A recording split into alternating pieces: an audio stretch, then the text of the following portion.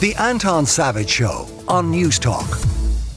So this week we saw a man get a suspended sentence because he was harassing TD Jennifer Carroll McNeil, sending her graphic videos and messages and pictures, completely unwanted graphic videos and messages. And he was convicted during the week, but the sentence was suspended because it was his first conviction.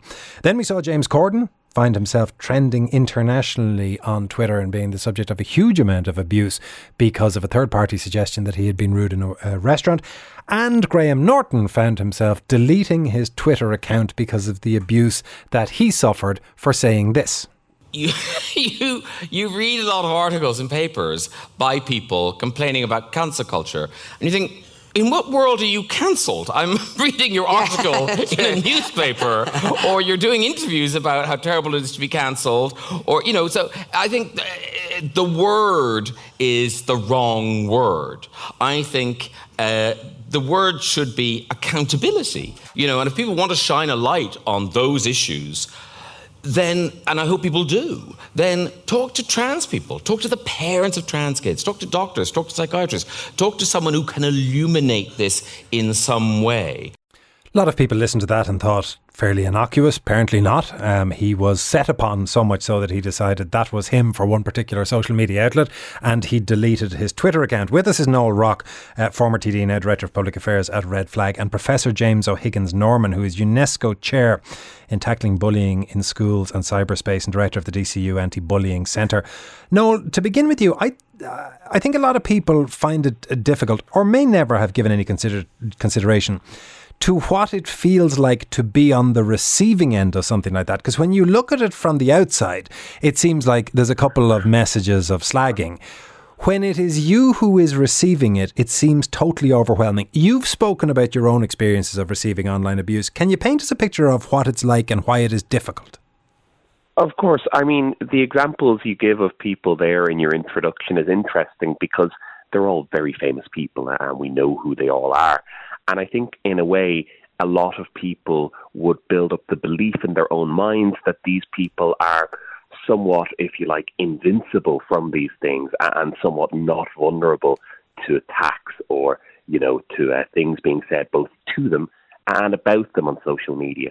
But that simply isn't the case. We're all human at the end of the day, Anton, and I've seen all sorts of remarks about former colleagues in particular. Politicians always come in for this sort of running commentary, TV presenters, radio presenters, etc., etc.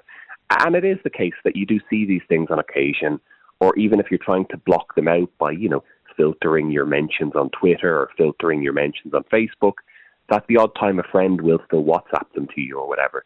So you do see them, and it's not nice, and it's sort of a lonely experience, I suppose, because sometimes untrue allegations might be made or untrue things might be said about you, and you wonder, is there a point in engaging with this? Is there a Barbra Streisand effect of replying to it and engaging it and explaining that what's being said is wrong?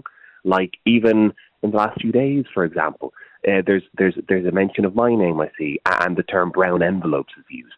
Obviously completely untrue, incorrect, inaccurate, etc. But you think, goodness, by addressing that, or by interacting with that, am I simply making this problem worse? Am I giving validation or credibility to the problem? And I guess that's the root of it in a way. It can be quite a lonely experience in that regard.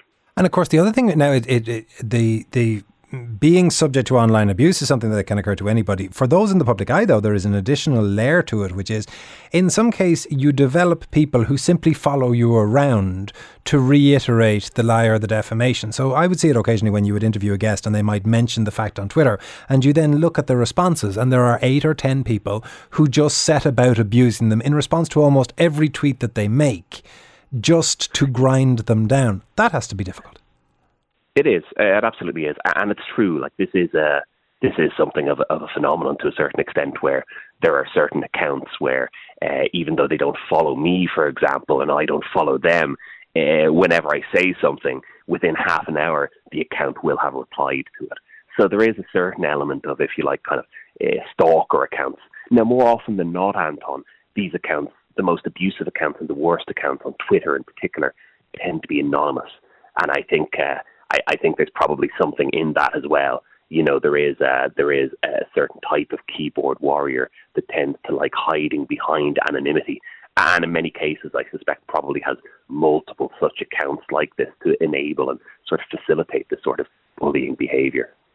Interesting text saying Graham Norton is not a victim, he is privileged. Another political, quotes, online bullying is like this. Politician makes fake statement, someone replies saying it's not true, someone else replies you got caught out, then politicians reply claiming online abuse while refusing to discuss their original statement. Another, there's no obligation on anybody to have a social media account. If you don't like what people are saying, block them, mute them, whatever. There are too many public figures claiming abuse when in fact it is robust debate.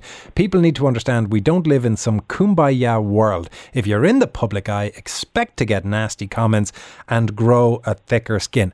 Well, whatever about being in the public eye or not, that type of abuse isn't unique to people who are in the public eye. Professor James O'Higgins Norman, as I said, is with us. James, to what extent do people, whoever they might be, if they are on social media, simply have to accept that this is the discourse and you need a thick skin?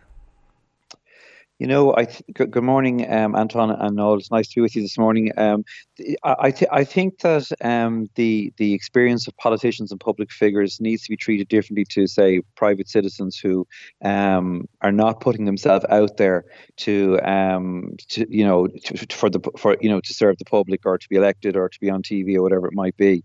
But in both cases, I think that the internet and social media has expanded so quickly and so fast that we haven't been socialized on how to communicate in a kinder way on the internet. And so we need to do that. Before the internet ever arrived, we had very well established manners in regular offline society, and that hasn't always made its way onto the new space in which we find ourselves, and we're still catching up with that. So there's a big piece of education needs to be done here. We know from our research that about 13% of the general public have negative experiences online in the last 12 months.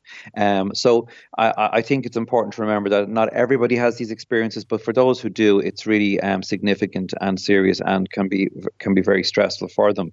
But we dig down into that data, then we find that, for example, 22% of 13 to 14-year-olds have experienced bullying online and offline. And it's a really important thing to remember is that we can talk about the online environment as if it's separate and as if it's a different behaviour.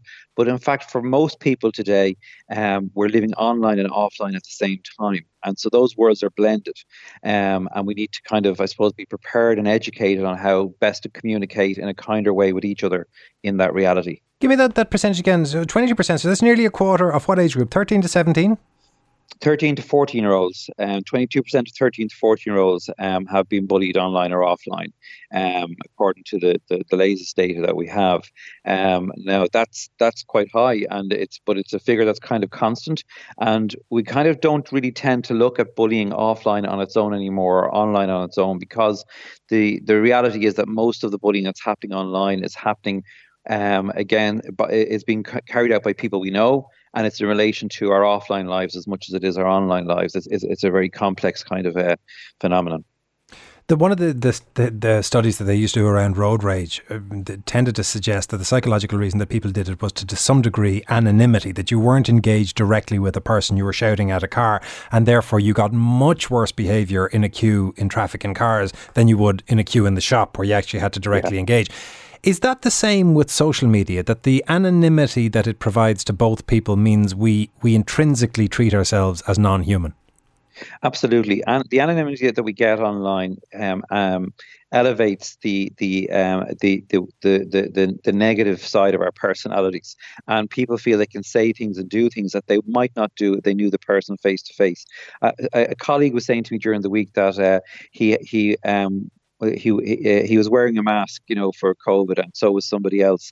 And the other person was parking badly on the street, and he was about to take the head off them and give out to them until they slipped their mask down, and he recognised the person. And then all of a sudden, his whole tone was, "Can I help you park that car?" rather than "What do you think you're doing there?"